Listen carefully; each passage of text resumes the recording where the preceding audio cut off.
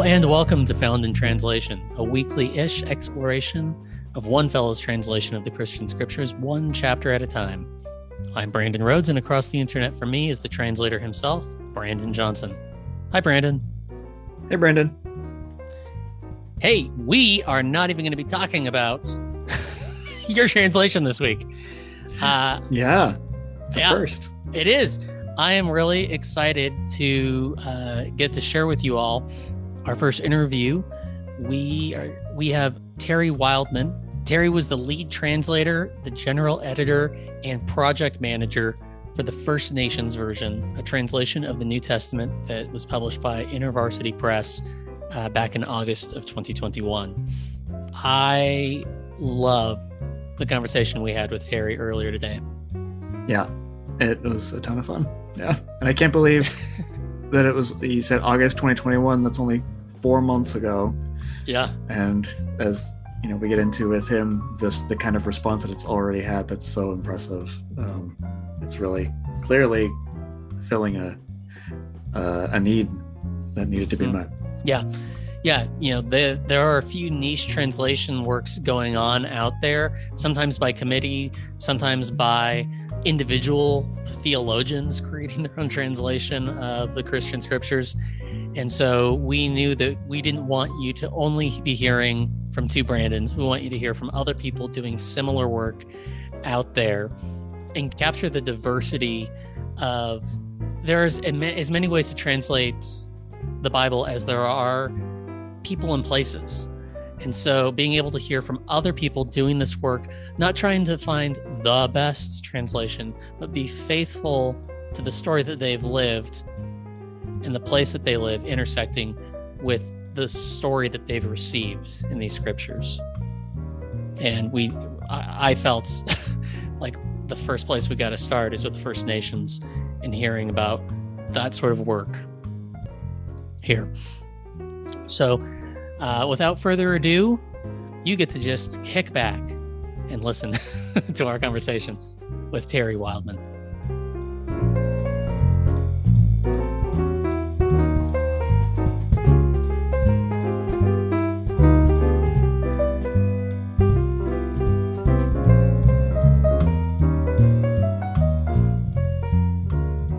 Terry, thanks for being here. Can you please introduce yourself to our listeners? Hey, thanks for inviting me here, and I'm just honored to be here and to be able to talk to you and your listeners.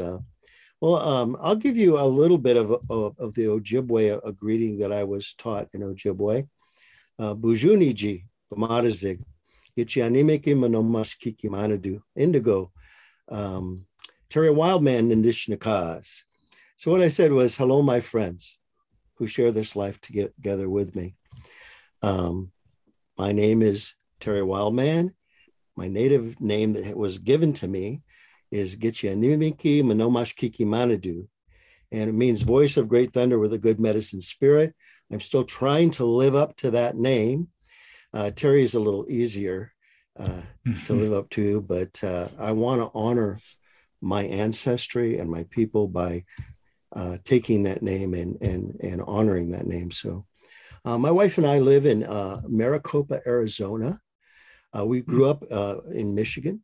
Both of us did, in the land of what we call the Anishinaabe, the real people. Sorry about the rest of you.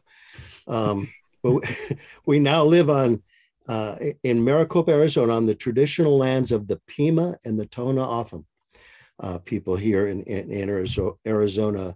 Maricopa is kind of an island community in between two large reservations in Arizona, and the Tohono O'odham and the Yaqui are both desert tribes out here in Arizona, somewhat related to the Apache and other desert tribes that you'll find here.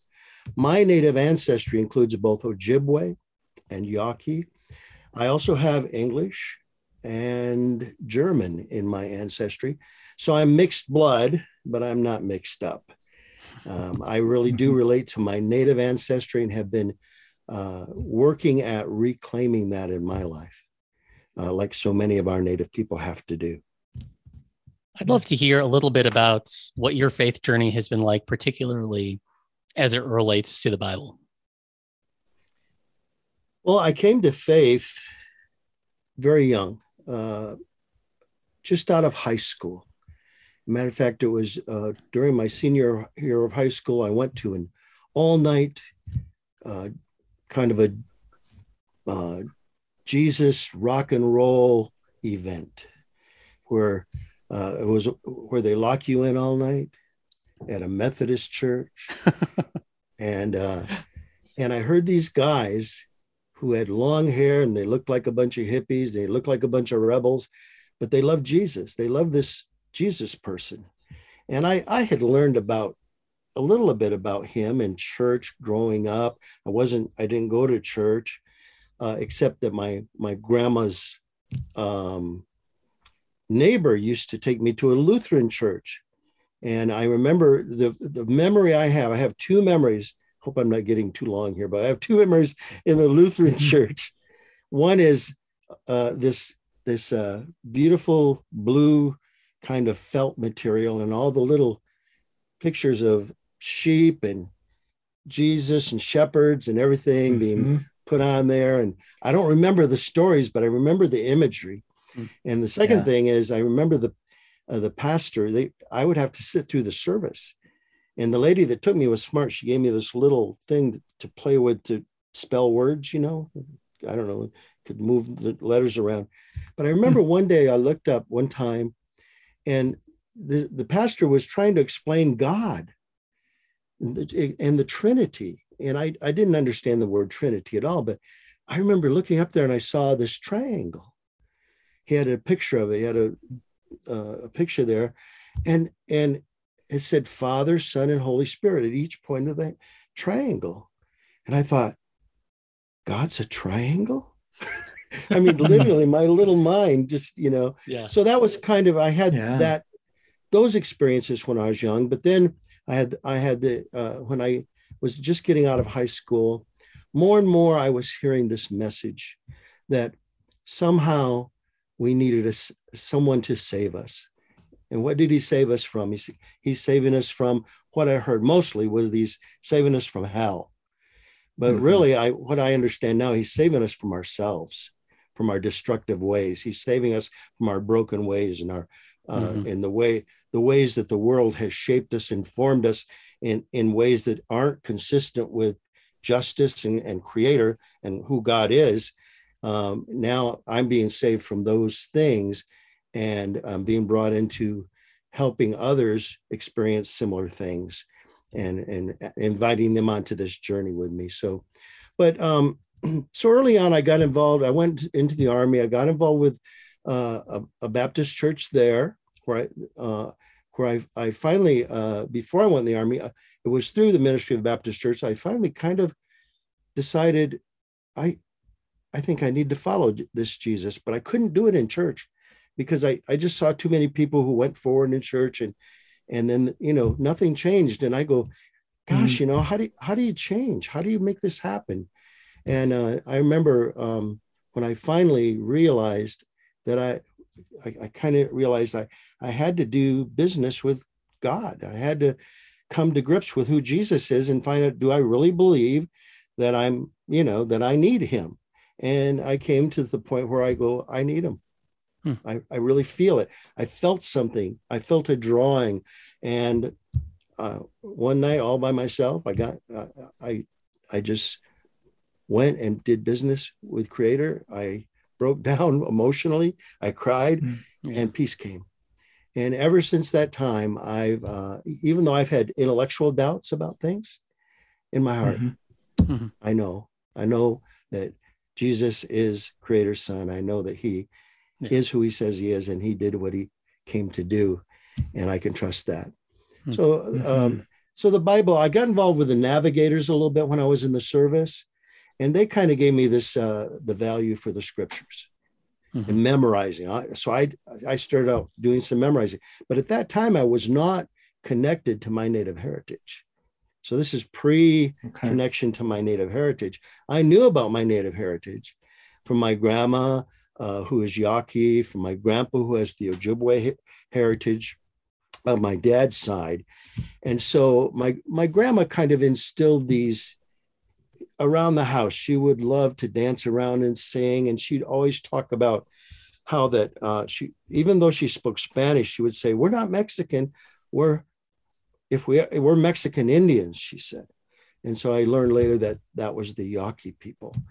And so I have connected with the Yaquis, but mostly since I grew up in Michigan, I felt more connected to the Anishinaabe, the Ojibwe. And so that's, and it was later in life, I'd say about 1993, that I started really feeling this call, this connection, this desire to learn about my Native heritage. And that began a whole new journey in my life. I'd love to hear more about that, how being Ojibwe and Yaqui has interfaced with your Christianity. I didn't know much about my heritage, so I had to explore it. I had to ask questions. So, and I prayed, and during that time, I actually began to meet Native people in Michigan who started explaining things to me. And I met a couple. She was Navajo from Arizona. And I remember talking to her, and she was a believer in Jesus. And I was really curious about her Native ways and belief in Jesus, and how does that all connect? Because I'm coming at it from a perspective of being a Jesus follower. But yet I was open to the idea that, I think in my mind, I kind of felt like, well, how do you be Native and Christian? And that's a question a lot of Native people ask. How do you be Native and Christian?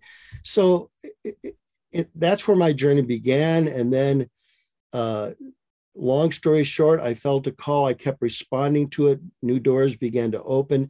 Eventually, I landed in Arizona and joined Youth with a Mission. Oh, okay. Yeah. And Youth with a Mission, my wife and I went to their school for 6 months. And then after that, we joined the Tribal Winds YWAM group up on the Hopi Reservation in northern Arizona. And so that began my experience. That would have been about the year 2000, June of 2000.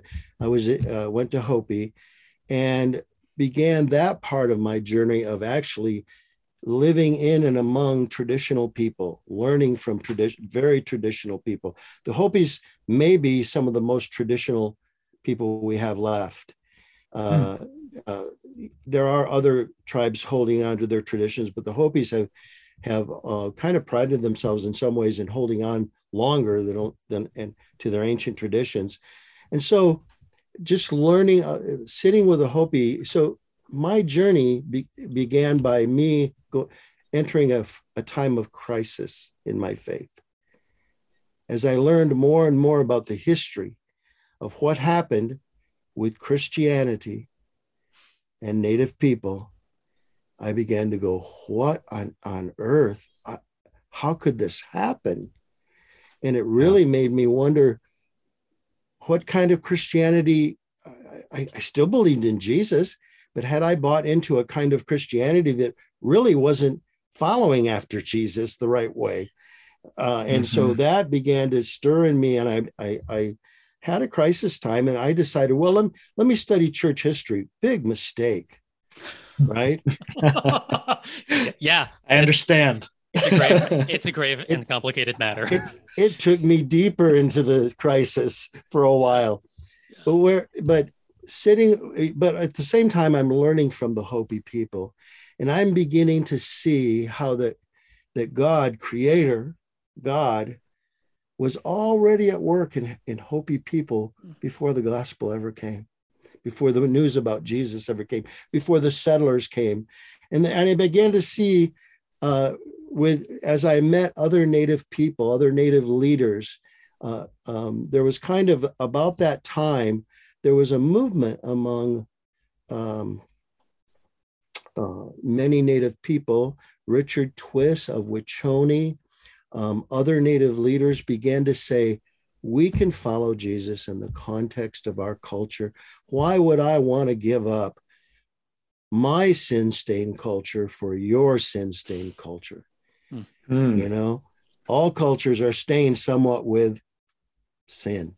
Okay. Yeah. So That's powerful. So Jesus is going to help me be the best Lakota man I can be. And he's going to affirm everything there is about being a Lakota that's good. He's going to affirm it. And he's going to help me be that. And I thought, this is the kind of message I can grab hold of. But still, there's this whole area of what happened to Christianity? What happened to the message of Jesus? Why were the messengers not behaving according to the message? And so I'm still on that journey. I'm still questioning those things. And many of our Native people today who are followers of Jesus are exploring this pretty deeply. How did this happen?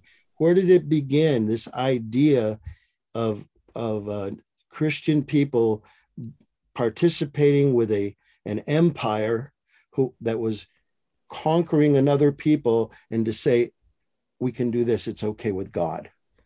So how did that happen? So we're exploring that, and there are answers to that, but those things help me recover my faith. Other Native believers who were wrestling with the same questions, who were coming up sometimes with good answers, but at least together we had a fellowship that strengthened each other. And so that's what helped me navigate this whole process. I mean, that was over years and years it took for that to come to completion.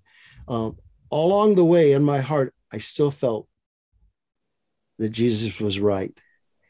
I just had to discover I had to start a decolonization process in my own life. And so that's been and is continuing to be my journey. Thank you. Thank you. Yeah, thank you. Yeah, there's a line that a mentor of mine says that the more complicated his theology gets, the more childlike his faith becomes. Like, no, I'm holding on to Jesus for dear life through all this stuff, because there's a lot of horror and complicatedness out there. That's right. And I'm really grateful when it does feel like there's a deepening elegance and simplicity in my heart, when otherwise it'd be very tempting to just cast it all aside. Right. For sure. Yeah. For sure. Well, let's turn to the First Nations version. You were the lead translator, general editor, and project manager for this. Could you begin by giving us a reading from this version? Yeah, I'd be glad to do that. How about the Beatitudes? I like it. That'd be lovely. All right. So starting with Matthew chapter 5 and verses 3 through 10. Creator's blessing rests on the poor, the ones with broken spirits. The good road from above is theirs to walk.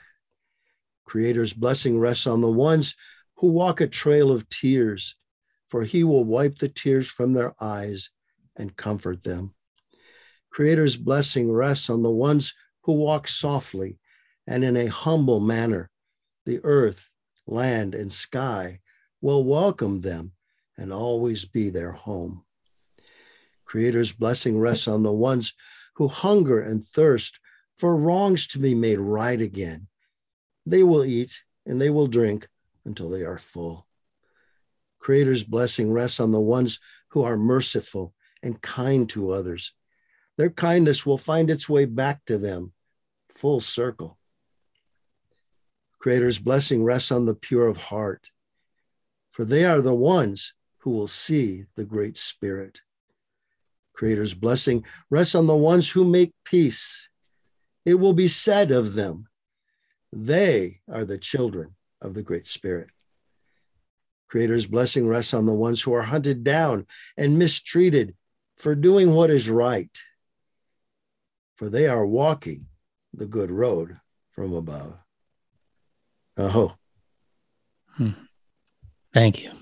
Thank you. Yeah, my pleasure.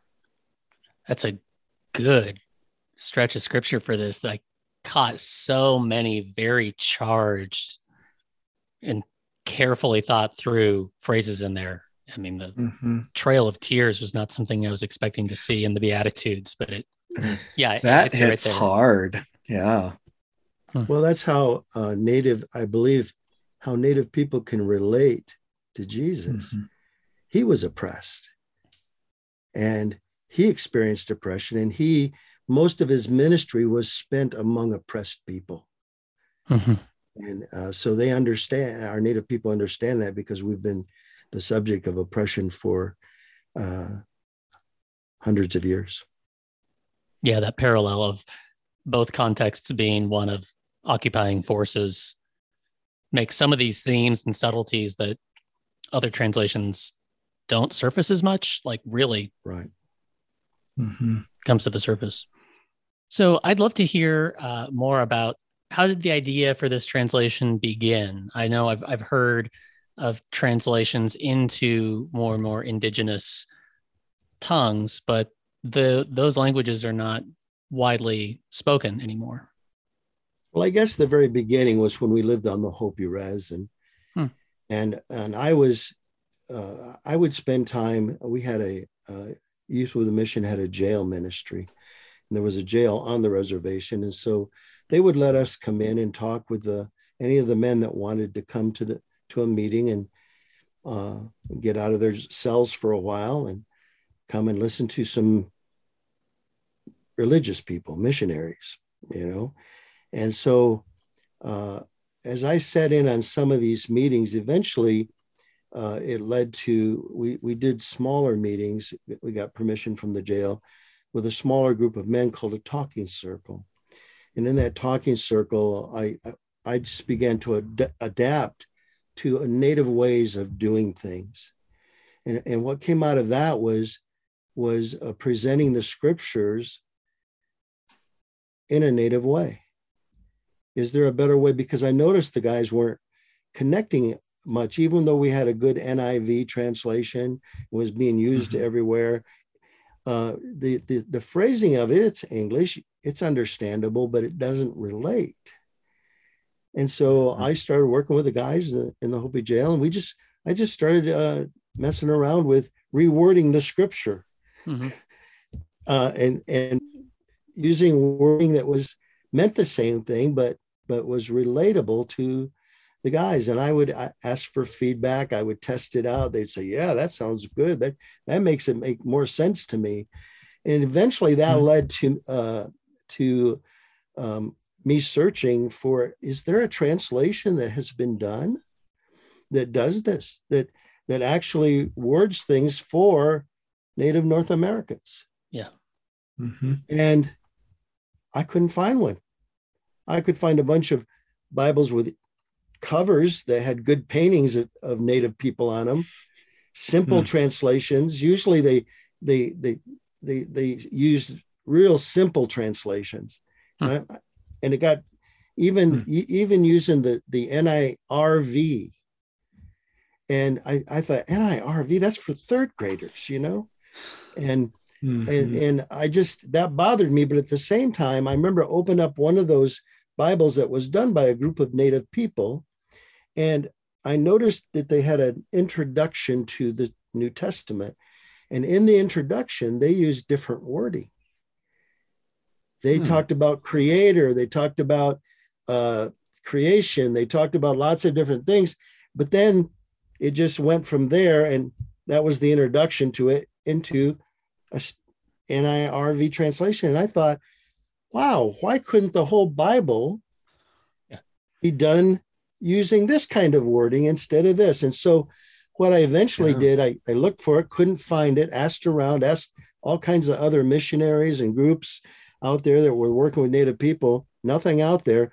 So I started a journey of writing a story from creation to Christ, with help of getting feedback from my Native friends and others and leaders and everything. And eventually that became a CD called The Great Story from the Sacred Book. So that was the beginning of it. That was in 2008 that I started this whole journey with Hope, remember, in 2000. So 8 years later, now I've got this CD that my wife and I did. We're musicians. We've been writing music, and our music writing was using more of our cultural idioms, our cultural way of speaking in my songwriting. As I learned, and again, remember, I'm learning my culture. I'm learning this myself as I go. But also, a lot of our Native people have to learn our own cultures now. We have to be reintroduced to them because of the assimilation policies, because of boarding schools, because of the government and the church's involvement in taking our languages away from us. So there was lots of Native Bibles translated into the language of the Native people, but the Hopi Bible that I found in a box in the storage room wasn't being used, wasn't being read. And I couldn't find anyone who could read it, except later a pastor could read some portions of it side by side with English. So I thought, wow, no one's done this, and these translations aren't being read because, of the assimilation policies of never learning how to read our languages. We were oral people. Right. So I just did this CD and released it with music in the background. I did the narration using this new wording from the scriptures, telling the story. And we won the Native American Music Award for Best Spoken Word that year. Wow. So it resonated with some folks. Yeah. It resonated Apparently. with Native people. Yeah. And it was voted in as best spoken word. I've got the thing here. So I thought, wow, this is being recognized by Native people. Not only Native people on the res, but Native people who are involved off the reservation, involved in, the music and industry and all kinds of things. And so eventually I just kept working on rewording portions of the scripture. I wasn't yet thinking that I would ever translate the scripture. I was never trained to do so, academically trained. I am an avid Bible student. I am a reader, but I have an eclectic bag of how I've learned the Bible. I've read all kinds of, I've done it mostly self-study. I've taken a few courses, college courses, but mostly it's been through self-study and Logos Bible software. I spent a lot of time. At one time, I memorized the Greek alphabet, and I learned what to do and not to do about how you kind of interpret Greek words in the Bible. They don't all. Right. There's different meanings behind. You just can't take one single meaning and apply it to every time that Greek word's used. So I knew enough about those things.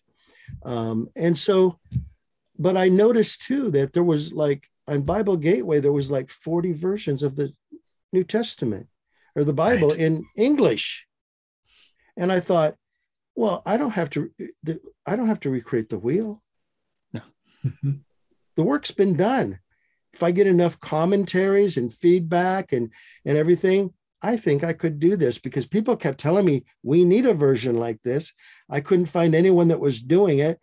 And so eventually, through prayer and confirmation from others, I said, okay, I'll do it, especially after this CD.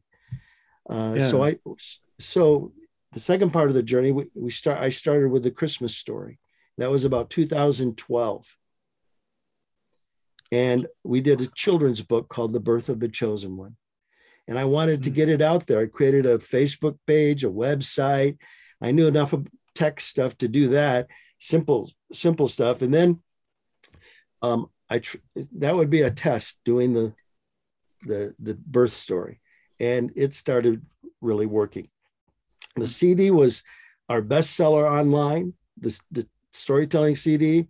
I was getting feedback from Native and non-Native people about how much they loved it. It felt right to them. Native people, we had one elder that said, wow, after listening to that, if the missionaries would have said it this way, we'd have listened a long time ago. I mean, I had actual Native elders who told me some of this stuff, and some who weren't even Christians heard it and they liked it. and they wanted to hear more. And so eventually my wife and I quit. We were pastoring on the Hopi Res. We left and traveled all over Turtle Island, what we call the US. And I would test this out everywhere I went, and people wanted it. So I finally committed myself to doing it. The second book I did was called When the Great Spirit Walked Among Us, and it was a harmony of all four gospels. And that was hard. Actually the translation work was helpful to me, doing a harmony, but the harmonizing it was the hardest thing. Oh man. And nobody can actually harmonize it. All we can do is take our best shot at it. And so we decided to harmonize it according to what would be the best way a storyteller would bring that story together and tell it. And so that's what we did. That became that started getting picked up by missionary groups, and Name used it a little bit. Cru Nations began to use it and order copies from us. So then finally in 2015, I committed myself to begin the translation. I didn't know where to go from there, but I was going to start it in prayer and everything. And then one book from Canada, a Bible translation organization that was working with tribes in Africa mostly, about 35 tribes in Africa. The CEO found what I was doing. He has a heart for Native North Americans. He's in Canada, and Wayne Johnson, and he contacted me, found my website, said, how would you like a Bible translation to support and help you do what you're doing?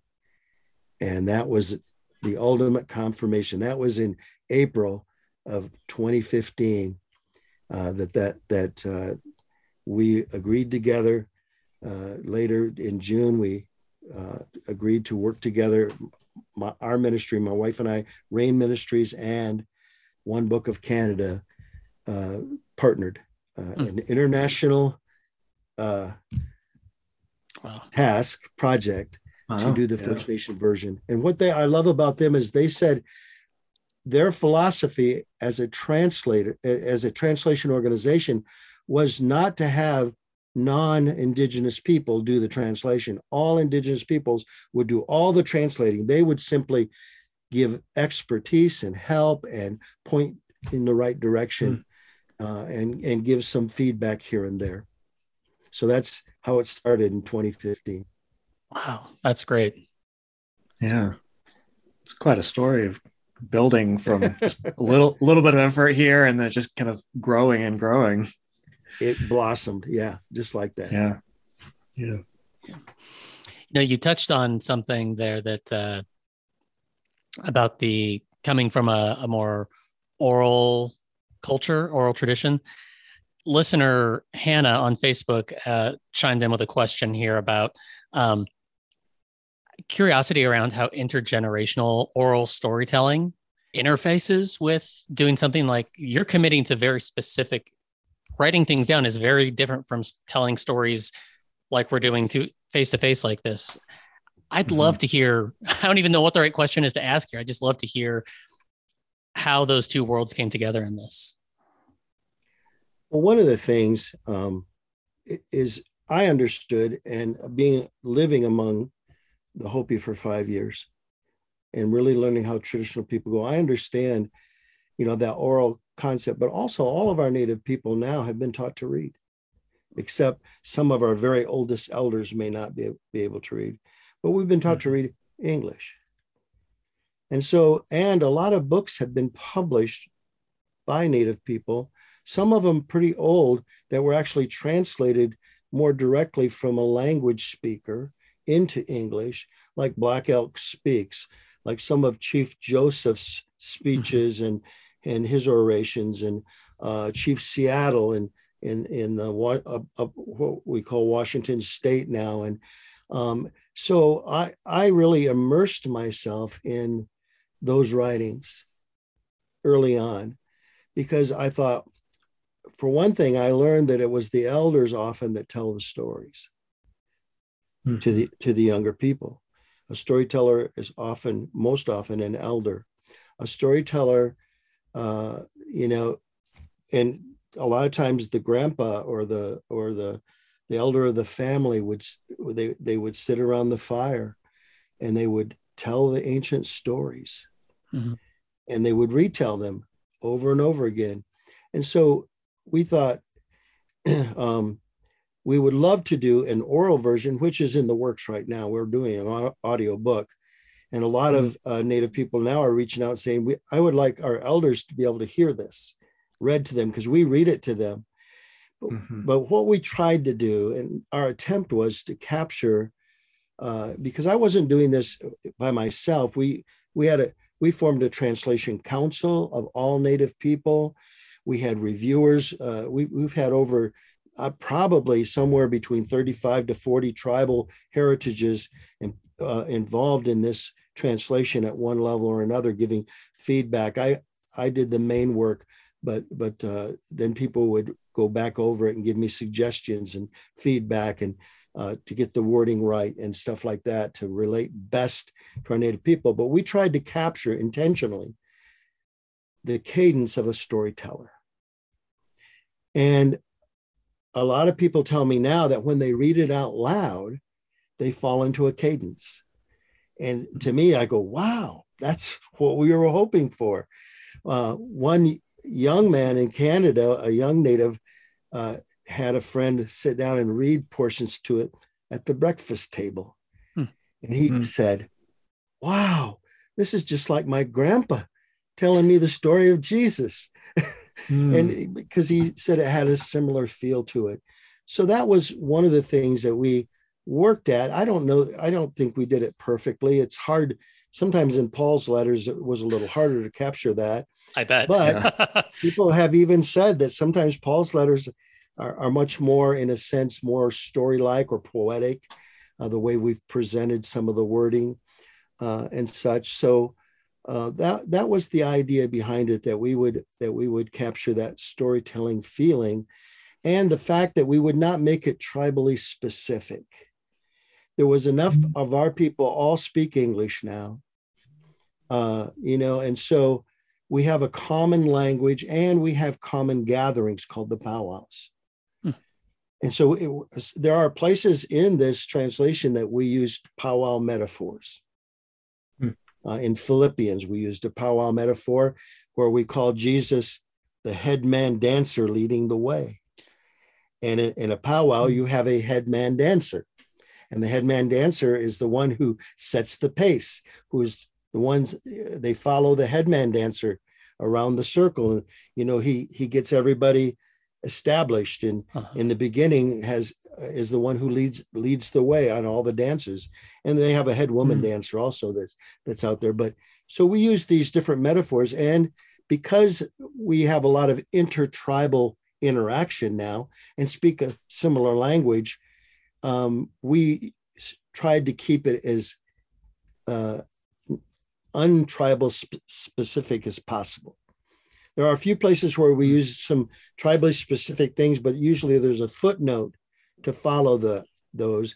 And we used names for God that weren't necessarily tribally specific, although you could say Great Spirit came out of out of the Lakota, and maybe the Anishinaabe people called the Creator, the Lakota, the Great Mystery.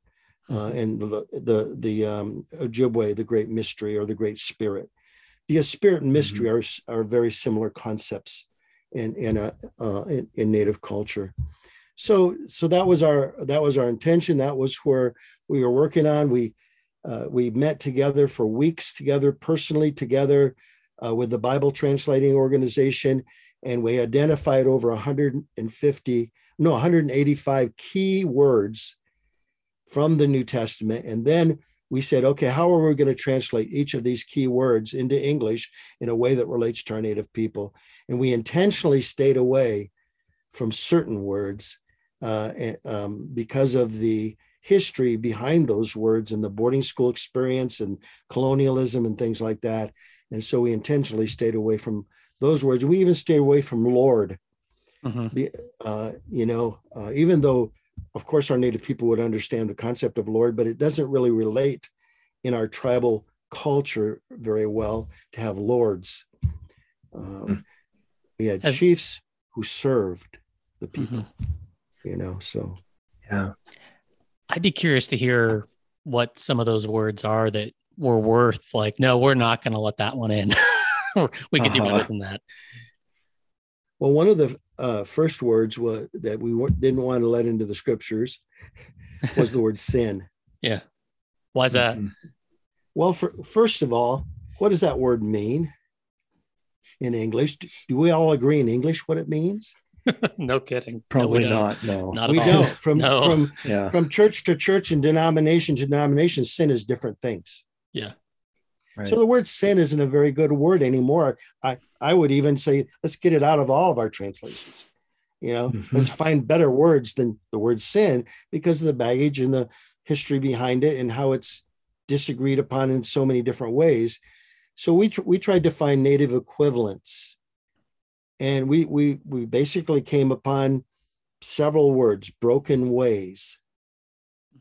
We came upon wrongdoings, depending on the context, bad hearts, and broken ways. Because sometimes people have bad hearts and they really have given themselves over to evil. Other people, they have good hearts, but they're broken. And they can't quite make it. I want to do good, but I can't get there. That's Paul. I want to do good, but I just can't get myself to do it. Right. So Paul understood he was broken, and he needed someone to rescue him from his brokenness. So that's one of the words. And in our boarding schools, the word sin was used for our culture. It was a sin to speak your language. It was a sin to have long hair. It was a sin to pray with incense or smoke, which a lot of our Native people do. And so this word now, for people who have experienced boarding school, it is a trigger word that triggers a defensive mechanism immediately. And why should we present scripture to a people who it triggers automatically defensiveness, so they can't take a real good look at what it's really saying? Yeah. Right. And so that was one of the main words that we did. There's other words that we stayed away from. Kingdom. We decided that the word kingdom didn't relate well to our cultures. And so we basically used, we have Native theologians, believe it or not. And those theologians have looked at these things. And a guy named George Tinker, he wrote a book called Spirit and Resistance. Oh, you ought to read it. So good. And in that, he talks about the basilia, the kingdom, and what would it look like to Native people? How would it be expressed in a Native way? And he explains a lot, but he kind of settled on the idea of a good road to walk. So we called the Kingdom Creators Good Road. And that has been very well received and understood. But we also have a glossary in the back of the First Nation version where we explain a lot of these key terms and why we translated them the way we did. And that wasn't put there mainly for Native people. It was put there for the non-Natives, so they would have an understanding of why we're using this terminology. Because we know a lot of non-Native people are either going to like it or they're going to hate it. And if they're going to hate it, they better hate it for the right reasons. Right. At least understand what they're hating. Yeah. Yeah. Yeah. Makes sense. Yeah. I can see how words like sin, which is one that in my translating work that I've also committed to not use and trying to find other ways to express that. And it's just become a weapon, really. Yeah. Yeah. And it's become, they can become such static words that just actually hide us. Like you said initially, Terry, there's so many different senses of what we all think that word means, but it's actually hiding the text from us the traditional translation. So finding a plurality of words for this is really helpful. Yeah. Well, Native American stories, our storytellers traditionally told stories in ways that were unique to the storyteller, but also and meaningful to the listeners. So these storytellers would draw from history, tradition, and experience. So a storyteller ensures that the essence of the story is preserved without the need to present a strict word for word recital. And we also use that. If there's a philosophy for our translation, that might be a good answer, as that was our philosophy. Not necessarily a word for word literal recital, but more a meaning for meaning, making sure that the meaning is preserved, but the wording changes to be more meaningful to the listener. Yeah. Makes me think of like relationship, where, like you said, it's not following a script, but it's taking the story, thinking about who I am as the storyteller, who you are as the hero, and like the relationship between all three of those, and crafting it in real time. Yeah. I'm curious, what surprised you or others on the committee along the way? I guess I was surprised when we got away from the narrative and started doing the letters. It was surprising how well it worked for the letters. Oh, really? That surprised That me. is surprising. Yeah. Yeah. And I guess, as I look at it, Paul actually is a little bit of a storyteller himself. And he's drawing from a history of stories for his teachings. And so I think Paul, in some places, actually uses a lot of metaphors. And these metaphors translate well because you can find metaphors among our native way of seeing the world and understanding things that you can change the metaphor without changing the meaning. So I'm guessing that's why Paul was, but we found I found Ephesians easy and Colossians quite easy, but I found Corinthians to be difficult. Oh, really? And I guess because Paul's dealing with so many, it seems to me that he had such long explanations in Corinthians and long sentence structures that are hard to break up into smaller thoughts, without being redundant. And there's the cultural issues, the women speaking in church, wearing head coverings, all these different things. Some of these things were a challenge, but then we thought, well, why not put some examples from our cultures we have these portions that are italicized that are sort of explanations in places, because we're seeing that Native people are reading this, maybe who have never read the Bible. They don't understand that it's even the tribe is Jewish people. This is written 2,000 years ago by people who were primarily Jewish, I guess, except for Luke. The whole New Testament was written by Jewish people, and it pulls from Jewish culture all the time. And so we thought, well, our Jewish culture was ceremonial. Native culture is ceremonial. Jewish culture had rules, or you might call them, ways of doing things that weren't the same tribe to tribe. Okay, so maybe one tribe would do a ceremony this way, another tribe would do it differently. But yet they could accept that it was being done different because this is the way our tribe does it. This is the way your tribe does it. We accept the outcome is the same. And so in Paul's writing in Corinthians, as he gets into a lot of the nuts and bolts of bringing together Jews and Gentiles, people who have been raised differently in different cultures, have different rules, different taboos. Native people understand taboos. And even in our powwow culture, we have rules about who gets to dance in the circle. What do you wear when you dance in the circle? what roles do you take? Do the dancers take in the circle? The head man dancer has a role. The head woman dancer has a role. The other people have roles in the powwow. The MC has a role. And the women, when they dance in the powwows, they're supposed to wear a shawl. And it would be disrespectful to the people and to the traditions not to wear those shawls when they're dancing.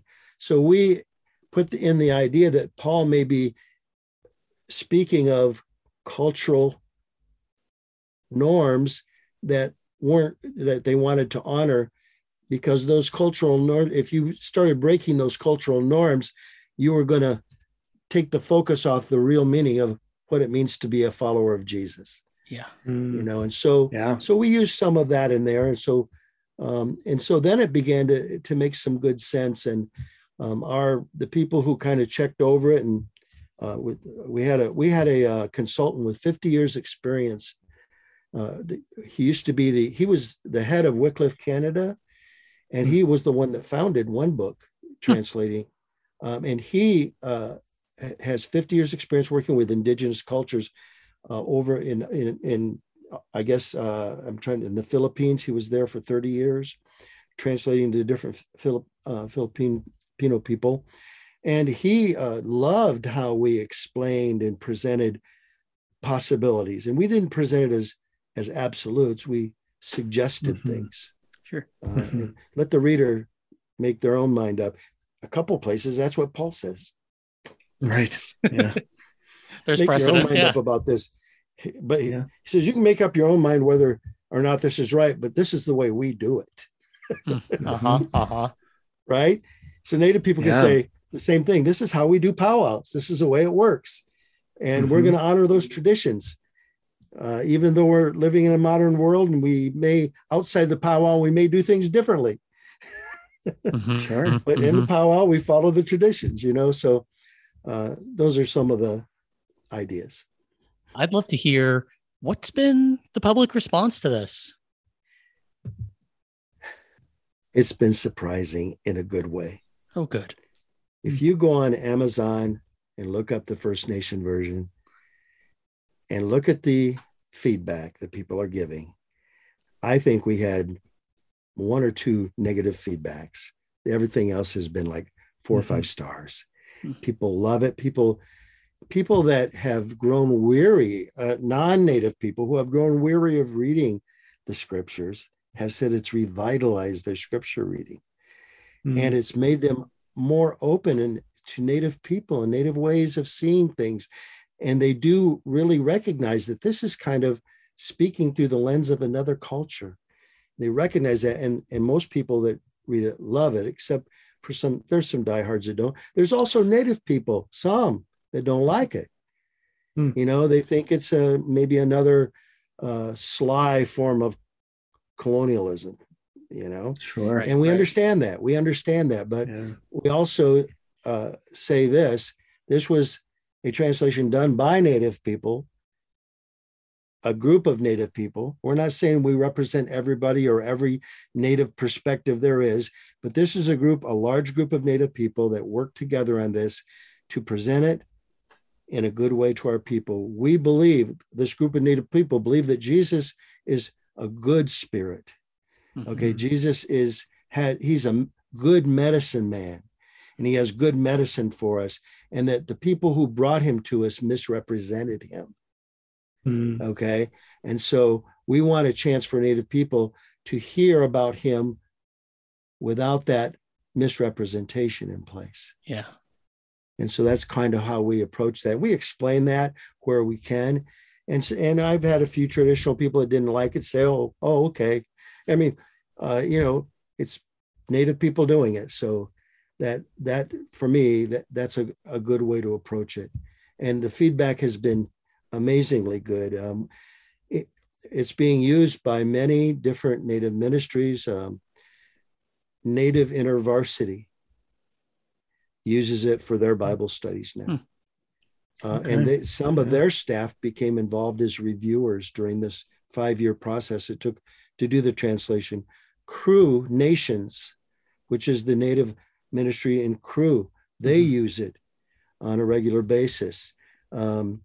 Montana Indian Ministries in on the Fort Belknap Reservation, the largest ministry among the Southern Baptists, largest and most successful Native ministry there, uses the First Nations version and is spreading it far and wide. But this Bruce Plummer, the head of that ministry, he's a Assiniboine, full-blood Native himself. He is sold on it, and he believes it will be key to reaching more and more Native people with the love of Jesus and understanding who Jesus really is. He says, I used to have to explain the Bible all the time. Now I don't have to explain it as much.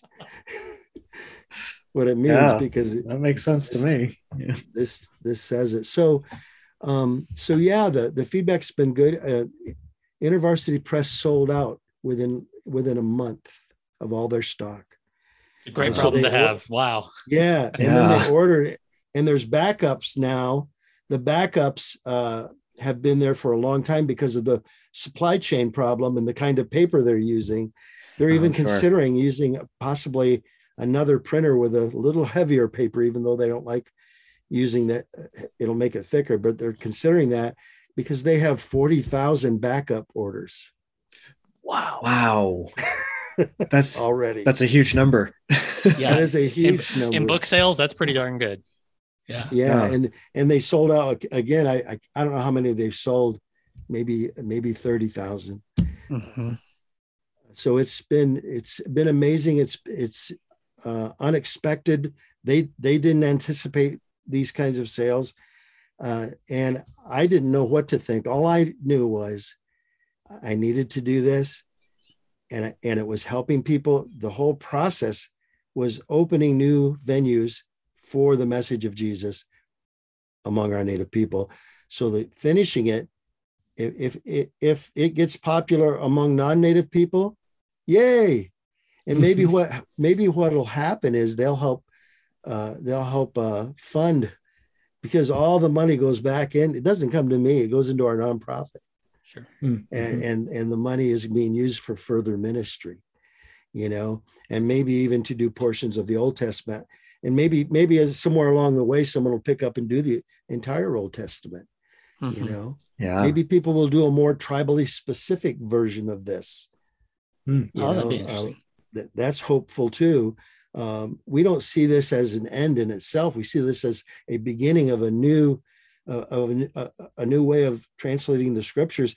And we have missionaries from India through SIL and Wycliffe who have contacted me, and they love it, and they want to use these ideas in their translation among indigenous cultures. A Wycliffe missionary who trains the translators in Mexico loves this, interviewed me, put some of my notes in her training manual, and she's calling for a Spanish translation of it for the indigenous tribes in Mexico. So unexpected. It's all I can say is thank you, Creator. For what's happening with it. Yeah, it seems like it's really created a spark that's shining some light in a lot of places. You hinted at this a minute ago. Listener Naftali on Facebook asked about, what's the future of this? Will there be a little bit further forays into the Hebrew Testament? Well, yes. Matter of fact, I'm in conversation right now with the InterVarsity Press about possibilities. So we're considering at least starting with Psalms and Proverbs and Genesis. Genesis would be more useful as a narrative that connects to the New Testament story, to the Greek scriptures and the story of Jesus, because there are, Abraham's in there and so much more. But so I don't know about the whole Old Testament. We're praying. It just seems overwhelming to me. It's big. Maybe we'll inspire someone else. I do have someone who's graduating with a doctorate in biblical studies, who a Native woman who is interested in being part of doing the Old Testament. So maybe I'll probably be interviewing her, and maybe this style that it's been done in can be duplicated for the Old Testament without me having to do the whole thing. Sure. So, Yeah. Spread out the load a little bit. I would just say to the listeners, please pray about that. We are in discussion about that, and an audiobook is being worked on right now that we hope will be published next year. Great. And another thing too that's come out of this is the people of Cru in the Jesus Film Project. They got a hold of us, and we did with the Jesus Film, asked if they could use the First Nation version, and we did an animated story of Jesus walking on the water and or feeding the 5,000 and then walking on the water out of Matthew. And so it's a beautiful animated version. It was done with honoring Native culture. It starts out with a storyteller telling a story, and then it goes into the thing. And that's, you can find that's called, I think it's called Retelling the Good Story. You can find it on the Jesus Film website there, or you can find it there. You can find it on our website also, firstnationsversion.com. And you can go there, and somewhere in there, you'll see it'll talk about the Jesus Film. You can click on it and see it there. But that is stirring up things also, and introducing, it was released at the same time the translation was back in August. So those are some of the things coming out of this. So yeah, and pray. We're very open to the idea. Wonderful. So I know that for many descendants of settlers like myself, we've been really excited to read the Bible in this way and to follow the intuitions and commitments of someone other than European imperialists. What do you hope the impact of the First Nations version will be for those of us who are listening in? Well, if you look at Christianity in America, you'll find that you won't find many Native people who are being invited to the decision-making tables. Yeah. Whether it's in denominations, whether it's in parachurch organizations, you won't. Can you name the national Native Christian leaders? So what we're hoping is that this is going to raise awareness that there are Native people following Jesus that have something of value, because we've been devalued, that we have something of value to offer. Matter of fact, this is only the tip of an iceberg. Our Native people have a beauty in our cultures. You know, it's been the negative aspects of our cultures that have been blown out of proportion. And so the beauty of it has been de-emphasized. And matter of fact, most of the Christian work among our Native was to get rid of our Native culture, was it was devalued. And the problem with this is that so many Native people now understand what happened and why it happened, and they don't like what's going on. Because in our Native cultures, we loved stories. We love to hear about other tribes. We would love to hear their spiritual stories, their tribal stories, their cultural stories, and evaluate them. But one of the things that we do is we look at the people who are bringing that story to us, and we evaluate the story by the storytellers. And because of that, so many of our people are devaluating the message of Jesus because of the way the message was brought and how the people who brought it acted. We hope to see that come to an end. I would hope, our dream is in Native InterVarsity and other places, is that Jesus would no longer be seen as the white man's God. He's not. but that we'd be able to, like Richard Twist before he walked on said, let's rescue theology from the cowboys. Yeah. He wrote his doctoral thesis and book on rescuing the gospel from the cowboys. So that's what we hope. We hope that people will begin to be more curious, that people will begin to understand this whole history of colonialism, what's happened, and why the message of Jesus hasn't taken deep root among our people, and how that it can. But non-Native people need to, in some sense, either get on board or get out of the way. Mm-hmm. Preach. Yeah. Yeah. Yeah. Yeah. All right. Last question. It's completely separate from the First Nations version.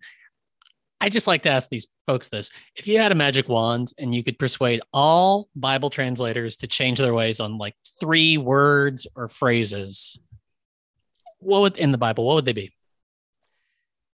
I think in some sense, we already covered that a little bit. Yeah. Yeah. Mm-hmm.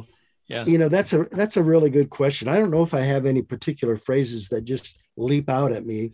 And I've been thinking about it for a couple of days and it doesn't leap out at me, but that idea of these words that have colonial baggage or that relate to European form of Christianity that kind of got brought here. And so a lot of our Christianity in America is based on European models and ideas that have come in. So I would like to see the word kingdom leave the Bible. Mm-hmm. Okay. There's better ways to present the word kingdom than the word kingdom. The word sin, of course. I'd like to see the word judge and judgment be removed because of the way it's been misused and mishandled. And the word, which is a related word, the word condemn. Mm-hmm. Oh, yeah. So those are some things that kind of, and those were words we stayed away from, because of the way they've been used. There are ways to present judging. We did use it in a couple places, but we used more like how Creator decides. Okay, deciding is judging. Makes a lot of sense. And it's a much better word because the word judgment all immediately you think of punishment. And the word judgment often is a favorable word in the scriptures. Yeah. Mm-hmm. Like making things right. Yeah. Yeah, making things right. And we used a lot that terminology for justice. Yeah. That's great. I might want to see the word righteousness replaced just because of it's not a common word even among the majority culture to use the word righteous, or if it's used in a different context than what the Bible means by it.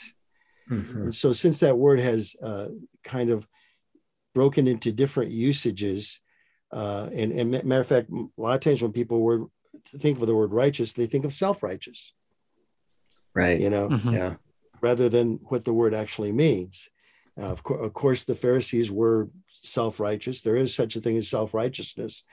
But I think the word righteousness relates more to the concept of justice than it does to just quit doing these certain things, quit behaving these certain ways. Behavior is important, but on the big scale, righteousness is not about specific individual behaviors. Right. Yeah. Right. Those are some of the things. I hope that answers the question. Oh, very well. Yes. Thank you. Yeah. It makes a lot of sense to me. And I appreciate those thoughts, and those specific examples resonate a lot with me too. Yeah. We've spent our share of airtime in other episodes talking through like those exact words. That's great. Well, Terry, thank you so much for taking the time to create this translation with others and to spend some time with us today, sharing your heart and the heart of this work with us and our listeners. Hey, it's been my pleasure to be here. Miigwech, Bizendawieg. Thank you for listening.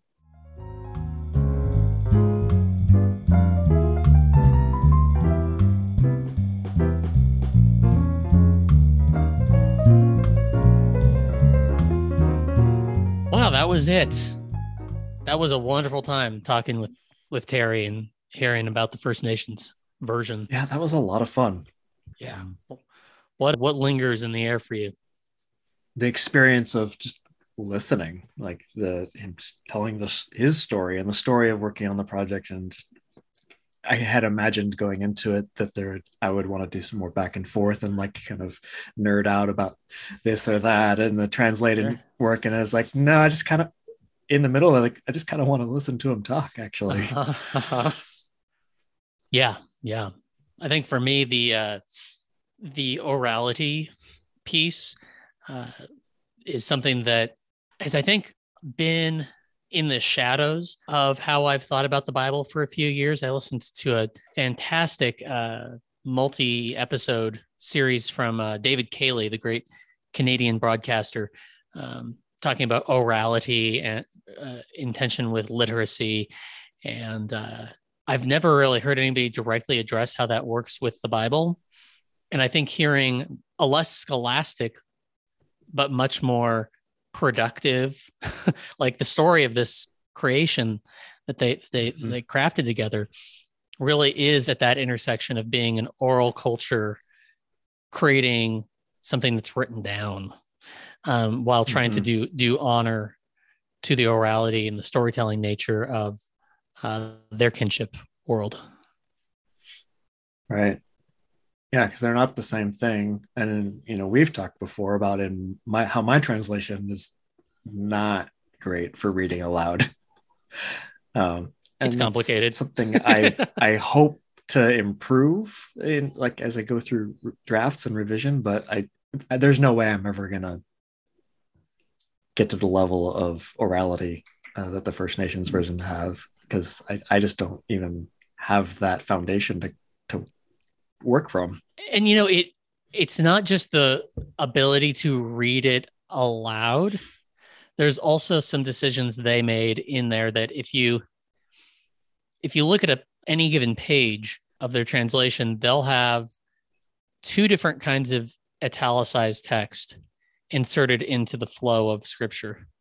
Mm-hmm. One of them is a little aside where it's indented and there's a big black bar on the in that blank indenture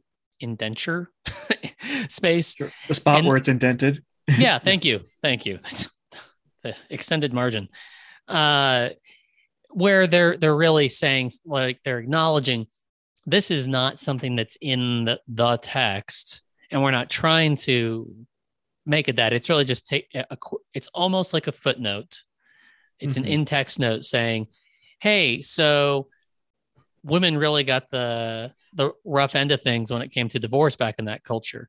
And then like, that's the end of the aside. It's just like making sure you know that as we're talking about divorce. The other, and that's expressive of how when we're reading the Bible in a small group setting or a house church setting, that totally happens. It doesn't happen as much in a more pulpit shaped way of gathering or reading the text. It doesn't need to, but the more close to one another you get, the more space there is for those sorts of asides. The second type, right? If I were reading with my family, with my kids, I would stop and explain something that they needed to help them understand it more, and then I would continue with the reading it. It wouldn't just be like, hold your questions till the end. Right? Yeah. And then the second type of italicized insertions they have is completely in the flow of the text, and it's them really just spelling it out, making sure that a notion that they believe that Matthew or Paul or whoever is trying to get at, but is a little implicit. They feel there is a certain warrant in expanding that just a little bit to make sure it's clear. They're not trying to translate from the Greek, but they're trying to translate from sort of the spirit of it. And again, that reads, when I read the Bible aloud, I feel freedom to be able to drop those in. That makes a lot of sense. Like, I can see what you're getting at. Like, yeah, I would do that. And like, even if I'm teaching on a Sunday, like I'll say, if I'm starting at a place that didn't have the context, and say, so Jesus just finished the Sermon on the Mount, and this is what he's doing next, and then I would start the actual text itself. But I can do that when I'm reading aloud, when I'm speaking to people, in a ways that it's not as easily possible normally in writing. Mm-hmm. Mm-hmm. And I think there's a few places that I've noticed in First Nations version where they were committed to a certain articulation of the Greek portion of the text, such that it was almost like this sentence would actually bend a little better if we just flesh it out a little bit. So it doesn't feel bolted on. It just feels like they were able to create a sentence that feels right. If that makes sense. Mm-hmm. Like the rest of this slapped so good, we want to make sure that we can land it a little bit. Yeah. And that has nothing to do with like Paul didn't do it right or something. It's about how would I communicate in this culture versus that culture. And he was communicating in a very particular culture. And Well, and this has a tremendous amount of precedent in Judaism, where, targums were these formats of translating the Hebrew into Greek. They had their more formal translation, the Septuagint, of, okay, here's our Hebrew text and here it is in Greek. That's interesting. A Targum was more for the reading aloud in the praying congregation. mm-hmm. And there were far more paraphrases in there. There's far more asides. Even the Targums are where we get the phrase of the kingdom of God. It's probably where Jesus got the phrase, the kingdom of God. Because in Isaiah, it says, blessed are the feet of those who come bearing good news, who say to your people, your God reigns. And out of reverence for God, wanting to make extra sure we don't take God's name in vain, we're even going to just like shift it to the passive voice and we're going to really create some buffer here. And instead of saying your God reigns, the Targum reads, behold the kingdom of your God. And that's the earliest place we've ever found the phrase kingdom of God.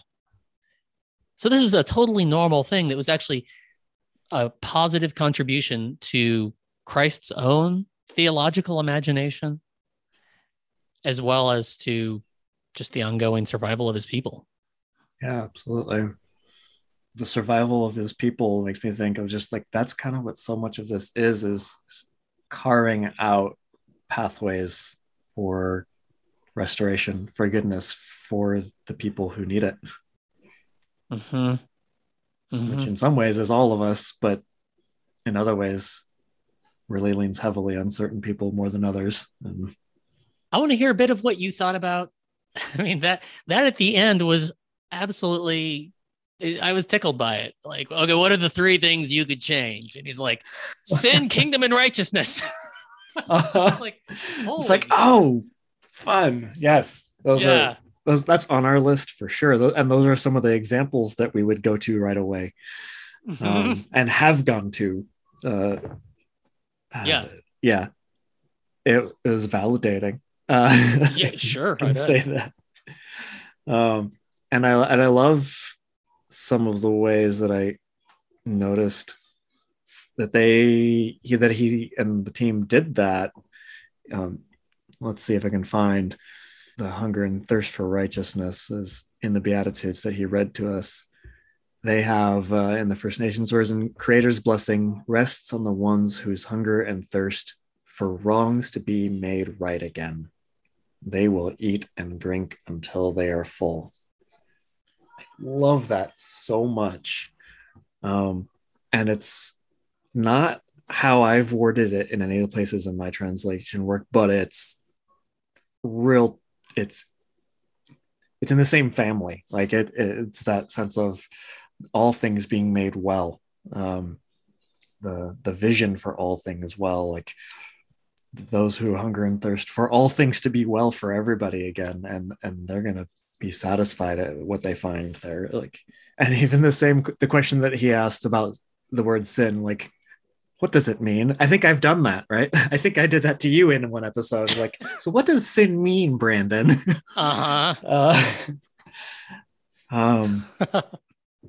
Yeah, it was fun and made me feel like maybe I'm not totally off base and just a weirdo doing my own thing.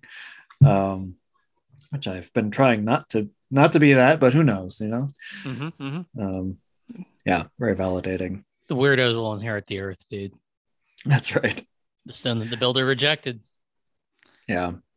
And even the question in there about us being from the heritage that we are, descended from Europeans, the colonizers, the imperialists, and we're trying real hard to expand our awareness, be aware of our privilege, try to see the world and scripture and relationships in ways that might have some understanding of what it's like to be from groups that have been more marginalized and oppressed and injured.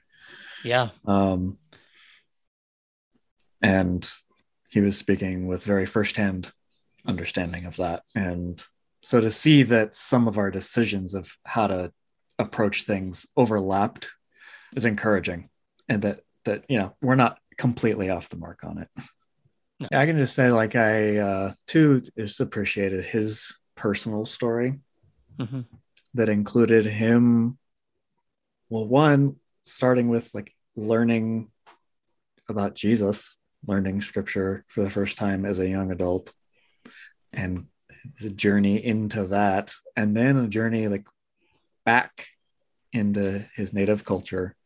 Both of them are a journey of learning from that wasn't just where he started as a small child and grew up in it.